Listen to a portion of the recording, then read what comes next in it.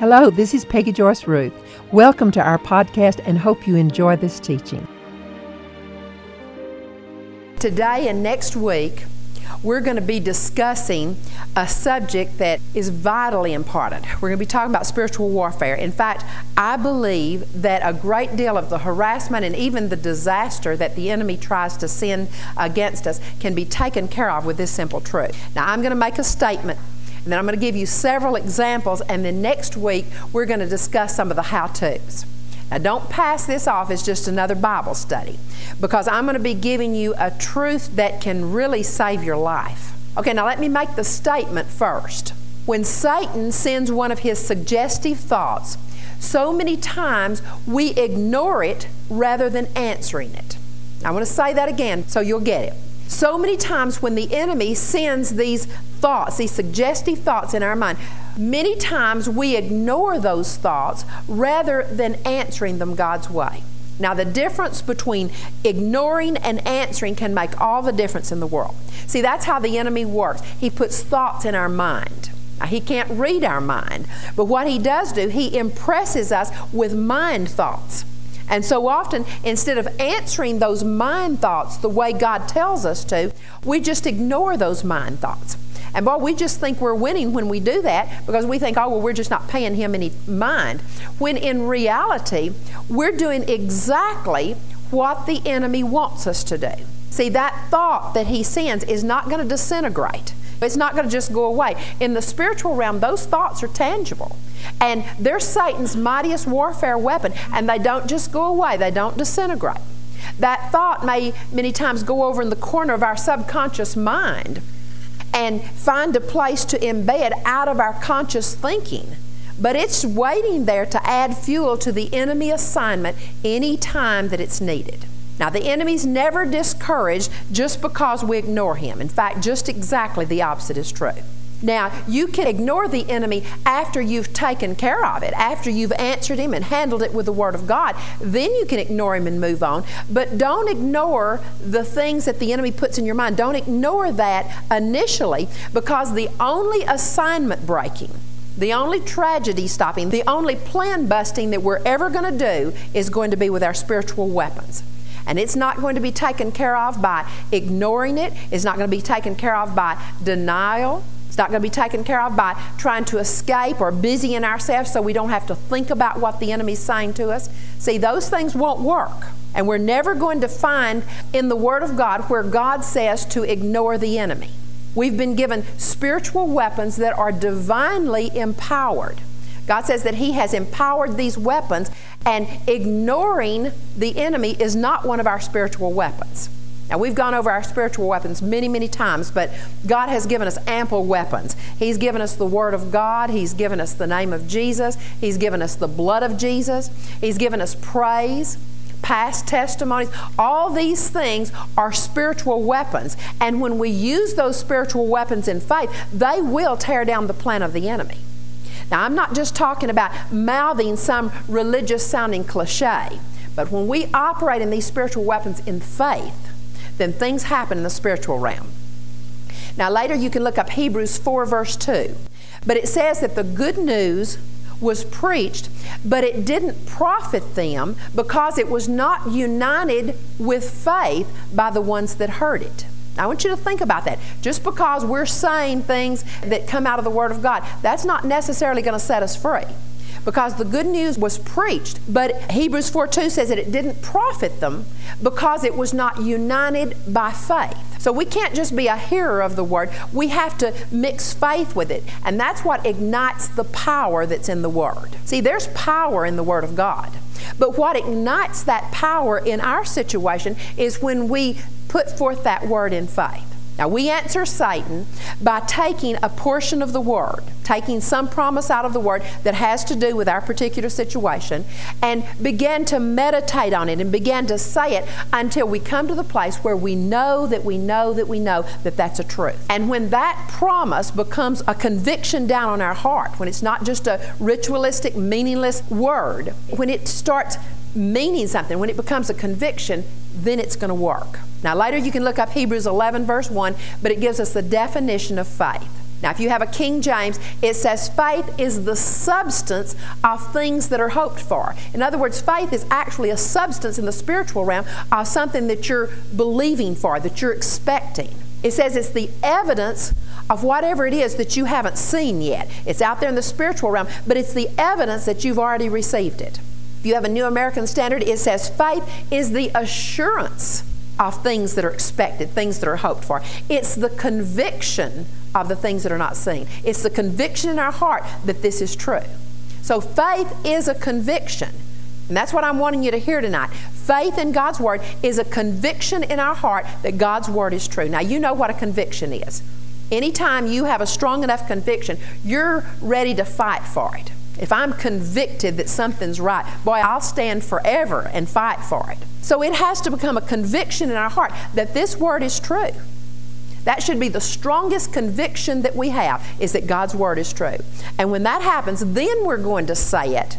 And when we say it after it's become a conviction in our heart, then it is a weapon that will literally do battle in the spiritual realm. Now, you may have to confess it for a good while before it becomes a conviction, before it becomes a spiritual weapon. But that's okay, as long as we're confessing it and we don't quit until we get there.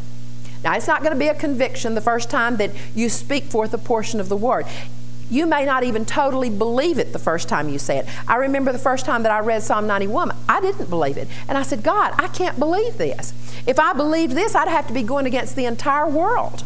I thought, Lord, there's no way I'm ever going to be able to believe this. But God had me just keep saying it and saying it and saying it until it became a conviction in my heart. And one day, something clicks down on the inside, and when it does, then that portion of Scripture is a weapon in your mouth. And every time you use it, it does something in the spiritual realm. Now, I'm going to digress for just a moment on purpose. Years ago, I was attending a meeting in Abilene, and there were several hundred people there. And so the speaker called me forth to give me a word, and I was so excited. Now, I didn't realize that I was doing this, but evidently while he was giving me the word, I must have been saying, praise God, hallelujah, or whatever. I don't know what I was saying. But he stopped right in the middle of what he was saying, and he asked me if I meant what I was saying. Well, obviously, I didn't really mean what I was saying because I didn't know I was saying anything. And it embarrassed me badly in front of all these people. But I never forgot that lesson. I don't want to just mouth praises. I don't want to mouth anything in the Word of God if it's just going to be meaningless chatter. So I try to catch myself because I don't want to say it if I don't really mean it. I don't want to say it if there's not a goal out there for it to become a conviction down in my heart. See, every time we say the word, it shouldn't just be meaningless chatter. There should be a conviction that, Lord, I am saying this because I'm believing this to become a conviction in my heart, for me to be able to release faith for it. Now, Jesus said that we have to rid ourselves of vain repetition. In other words, saying something with no sincere motivation, saying something without a goal of its becoming a conviction. And that's why a lot of people will slip into the habit of just using religious phrases as bywords. Sometimes they'll say, oh, dear God, or Lord, help me, or good Lord, or oh, my God. You'll hear that sometimes, and sometimes we may even be guilty of it, but that's coming very close to taking God's name in vain, like a byword where we'd just say, gee whiz. And it may have started out as a sincere prayer. See, it may have been that at one time we were saying, oh, dear God, and we really meant it. Our heart was reaching up toward God. Or we might have said, oh, God, you are so good, instead of, good Lord, where it's just become a phrase. Now, if our words degenerate to the point that they become trite, then it's not going to be a weapon with which we answer the enemy. It's not going to help anything. Every single time the Word of God or the name of God comes out of our mouth, it should be causing something good to happen. Every single time. We need to get that conviction that, Lord, when I say the word or when I say your name, I know that something good is happening out there in the spiritual realm. Now, I digressed for just a moment, but I'm going to assume now that you know that when I say that we're to answer the enemy with God's Word, that I'm talking about speaking forth convictions that have been formed in our heart. Now, Satan came to tempt Jesus. And Jesus didn't ignore the enemy. Jesus answered every single temptation. Now, so many people think, well, the devil doesn't have any power over me. I'm just going to ignore him. He doesn't mean anything. Well, that's not scriptural. I want you to look at 1 Peter 5, verse 8. The Word of God tells us exactly what we're supposed to do when the enemy comes against us, when he's putting thoughts in our mind or when he's bringing an assignment against us. And in 1 Peter chapter 5, starting with verse 8, it says, "Be of a sober spirit, be on the alert," in other words, be watchful, "because your adversary, the devil, prowls about like a roaring lion, and he's seeking someone to devour." And verse 9 says, "But ignore him because he has no power over you." Is that what it says? Okay, I want you to look what it's telling us here. He's saying the devil is roaming about like a roaring lion. He's trying to seek someone that he can devour, but verse 9 doesn't say ignore him. Verse 9 says, "But resist him firm in your faith." Okay, how do we resist the enemy? How do we answer him? How do we resist? Okay, look at Luke chapter 4. Luke 4. Now, Jesus knew that he was the Son of God. In Matthew 3, verse 17, it tells us that a voice came out of heaven saying, "This is my beloved Son in whom I'm well pleased." So Jesus knew he was God's Son. And so we think of all people, it looks like he could have been one who could have just ignored the enemy. He could have thought, well, I'm the Son of God. I'm greater than he is. He's just a fallen angel. I don't need to give him an answer. But Jesus didn't do that, and he's our example. Now, even though all those things were true that I just said, Jesus is the Son of God, and Satan is nothing more than a fallen angel. But even though that's true, Jesus didn't ignore the enemy. We find in Luke chapter 4, verse 3, that when the devil came and said, "If you be the Son of God," then Jesus answered him, "It is written," and he quoted forth the word that was a conviction in his heart. And then later, Satan said, "If you'll bow down and worship me," in verse 8, Jesus said, "It is written." And then we find out later in verse 9, he says, "If you're the Son of God, throw yourself down." And again in verse 10, Jesus said, "It is written." See, he answered him with the spiritual weapon, the word that was coming out of his mouth. Now that needs to be a household phrase in each of our homes. It needs to be coming out of our mouth all the time, that when anything comes up, we're ready quickly to say, "The word says," or "It's written." Anytime a contradictory situation arises, that's the first thought that should come in our mind, the first thing out of our mouth. But the word says. Now, I had an experience several years ago that really got my attention and made me know how important a Bible study, a teaching like this can be to us. See, so often the battles are lost right here at this crossroad. Now, this is going to sound really insignificant, and it was an insignificant situation, but I want you to hear the dynamics. We had counseled with this particular individual, and not long afterwards, I realized that something that we had said in counseling had been twisted. Now, I knew the person well enough to know that it was not a vindictive thing, but since it had been repeated to several different people, I knew something needed to be done about it. And that kind of thing always gets back to us, and when Jack heard about it, well, he just kind of shrugged his shoulders and he said, "Oh, well, what can you do about it?" And I remember thinking, I hate that it was taken that way, because that's not how we meant it. And not only is it causing problems for us, but it's going to cause problems for them down the road. So I went to this person and talked to them, and everything was fine, and we got it all worked out. And I didn't really even think that I had thought that much about it. But one night while I was fixing dinner, I was just thinking, without even consciously realizing it, I was just thinking about that situation. And I began to absent-mindedly just think over some of the things that had been said, and I had all that just kind of mulling around in my head. It was almost kind of like I was daydreaming. And I was thinking about how long we'd been friends and some of the things that we had done together, and I was remembering some of the good memories, and I began to think of the different people that had listened to that with a sympathetic ear. And I remember thinking, oh, I hate that happened, but I'm glad we got it all taken care of. And then I got dinner ready, and everybody started coming in. They were ready to eat. And this one little subtle thought just passed through my mind. And that little subtle thought was, they must not have been a very good friend, or that would not have happened. Now, I hadn't even thought that before, but that one little thought just went through my mind. And everybody was there, and they were ready to eat, so I didn't do anything about the thought. I just ignored it. And that night was a particularly good evening. We had a good time. Everybody was there and everybody was sharing things. And later we went up and watched some TBN, and it was just a good evening. Now, I'm not a person who is usually prone to rejection. The enemy comes at me with other things, but usually it's never rejection. But before that evening was over, I began to feel just really down. I felt so low, and I just had to work at not having this cloud over my emotions. Well, I never stopped to realize why I was feeling so down, because we'd had such a good evening. But because I never took care of it, I never stopped to go back and trace my thoughts back to find out what had brought this on. I got up the next morning, and I didn't just feel a little bit down the next morning. I felt hurt. I felt rejected. I felt like I had been betrayed. I felt so sorry for myself. I had self-pity all over me, and I couldn't imagine what was happening. And it was about mid-morning before I finally realized where it was coming from. And I just kept thinking, why am I feeling this way? And finally it dawned on me, and I realized that I had not taken that thought captive. That thought that had come in just so quickly, just as we were ready to sit down. I didn't answer the enemy. I just ignored it. And I had a full-blown attack on my hands within 12 hours. And what would have taken maybe 5 minutes the night before to have handled it took nearly an hour before I could actually get on top of it. And I realized that's what we're doing so many times. Now, I'm not just talking about in the area of rejection. I'm just using that as an example. It can be the area of a fear thought. It can be a thought of anger. It can be a thought of hurt. It can be anything that the enemy sends.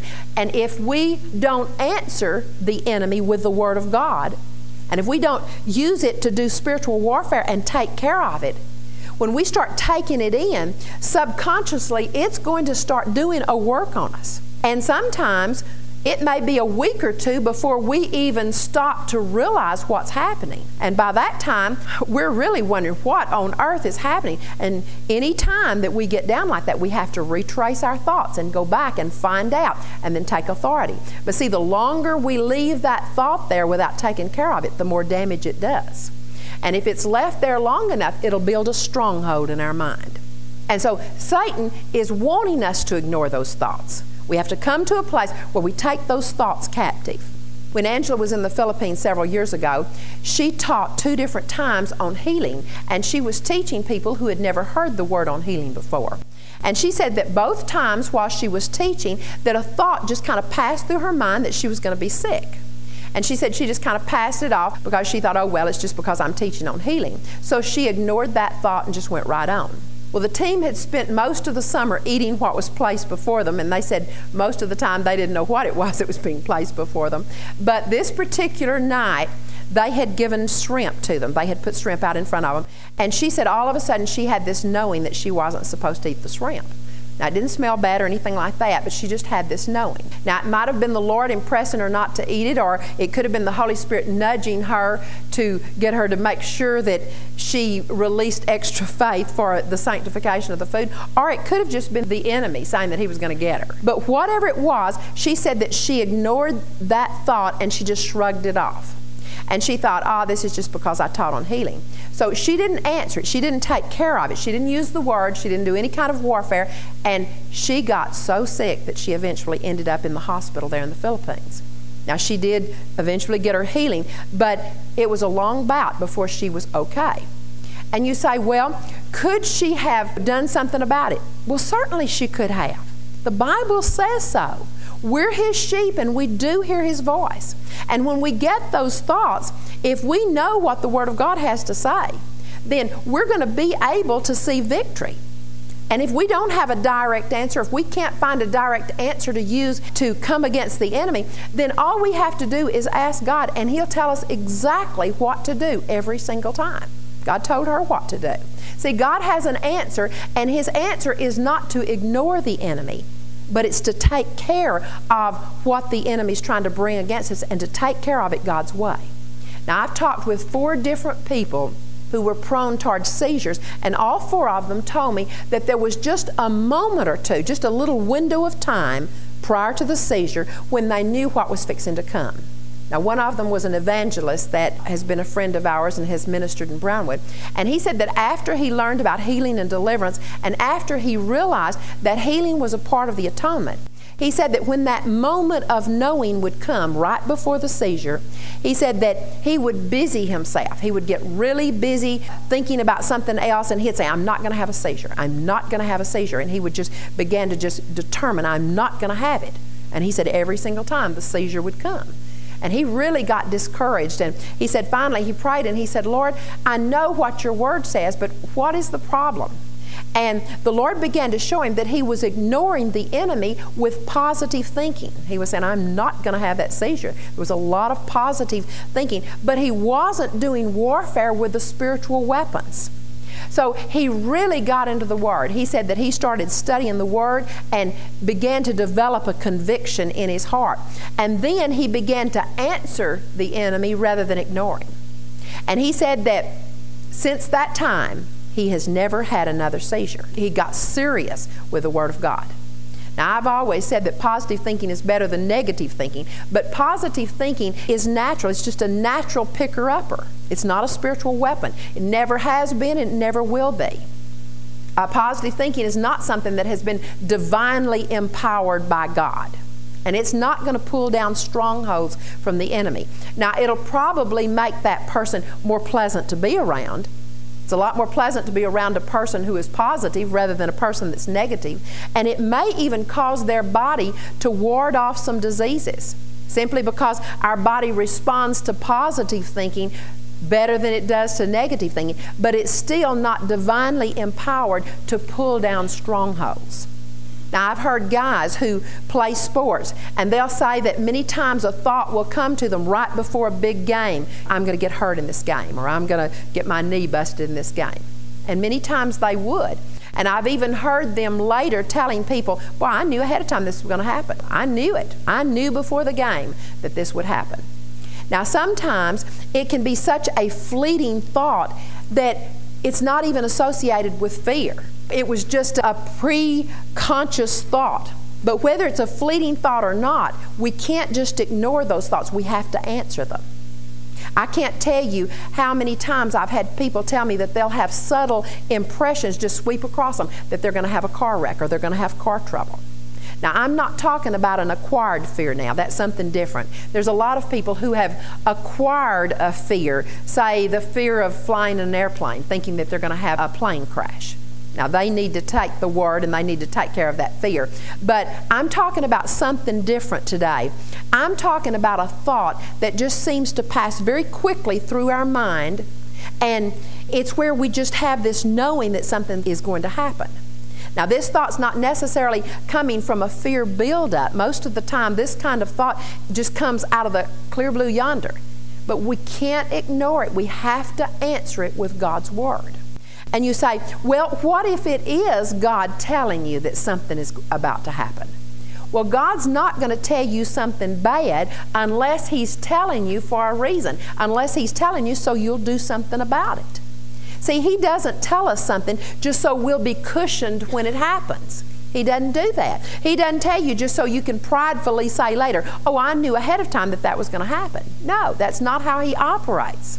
When I was growing up, we had this man in the neighborhood, and before every big fire, he would dream about it 1 or 2 days in advance. And then at the fire, he would stand around. Everybody would gather when they'd see a big fire, and he'd stand around. And he would always say, I knew this was going to happen. I dreamed about it 2 days ago. Well, God wasn't giving him some pre-knowledge so that he would have some interesting story to tell. If it was God telling him, then God was telling him so that he'd do something about it. See, He tells us so that we use the weapons. We've been given authority.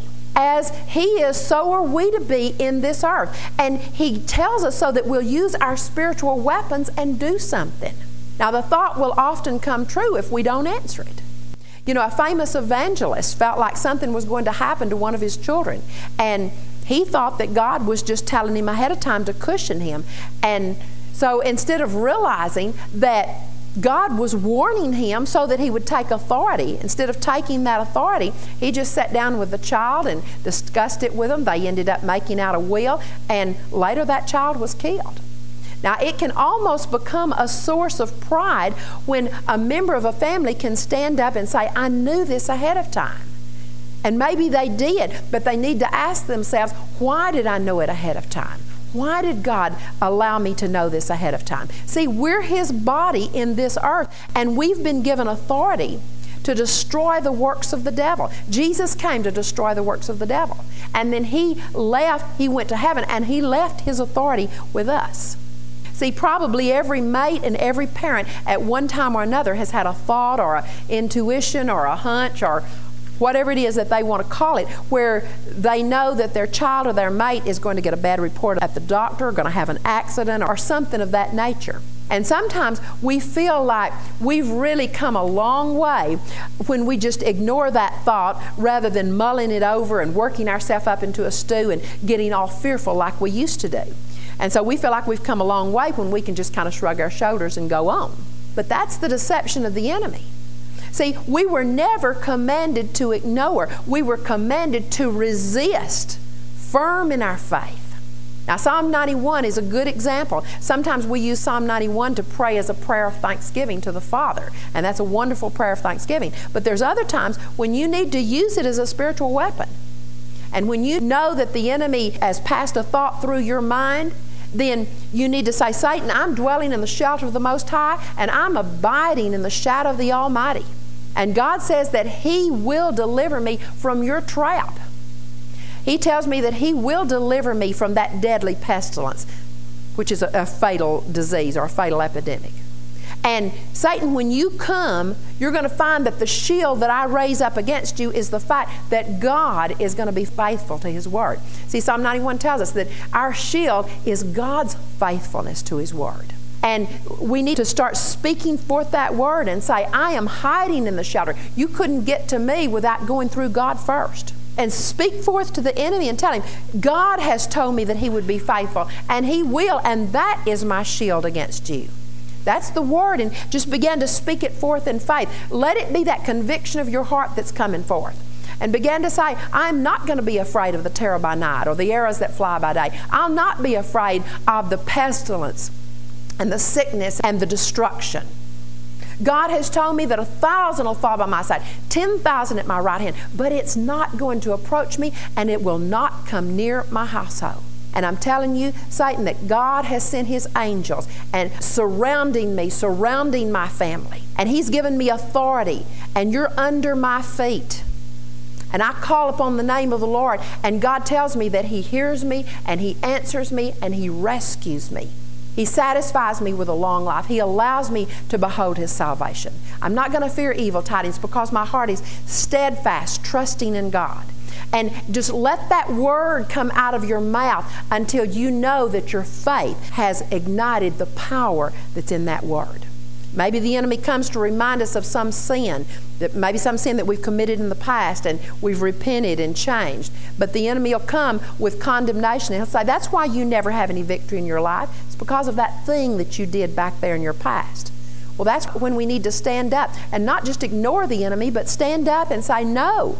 According to Romans 8, verse 1, there's therefore now no condemnation for those that are in Christ Jesus.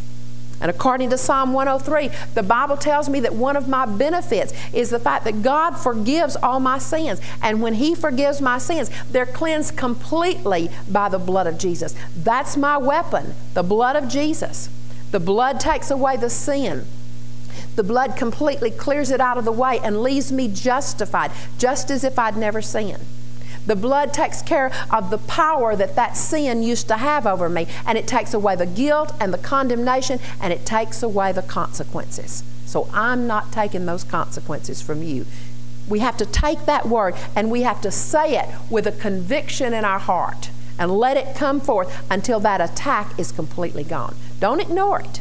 Otherwise, you may think that you're not thinking about it consciously, but subconsciously it's going on and it's doing damage in all of those ways that we mentioned. It's building strongholds in our subconscious mind.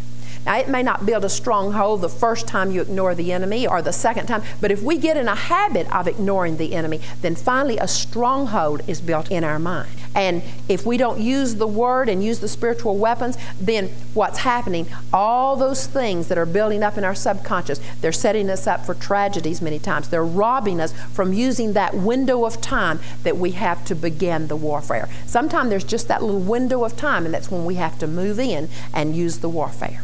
Now that's as far as we're going to go today, but next week, I think you're going to find that's going to be one of the most valuable spiritual warfare sessions that we'll have, because next week we're going to explore real deeply into how we can take the Word and we can put these attacks down and win over the enemy every single time. Father, I thank you that you have not left us here just to be at the mercy of whatever comes. Father, I thank you that we're not at the mercy of the enemy.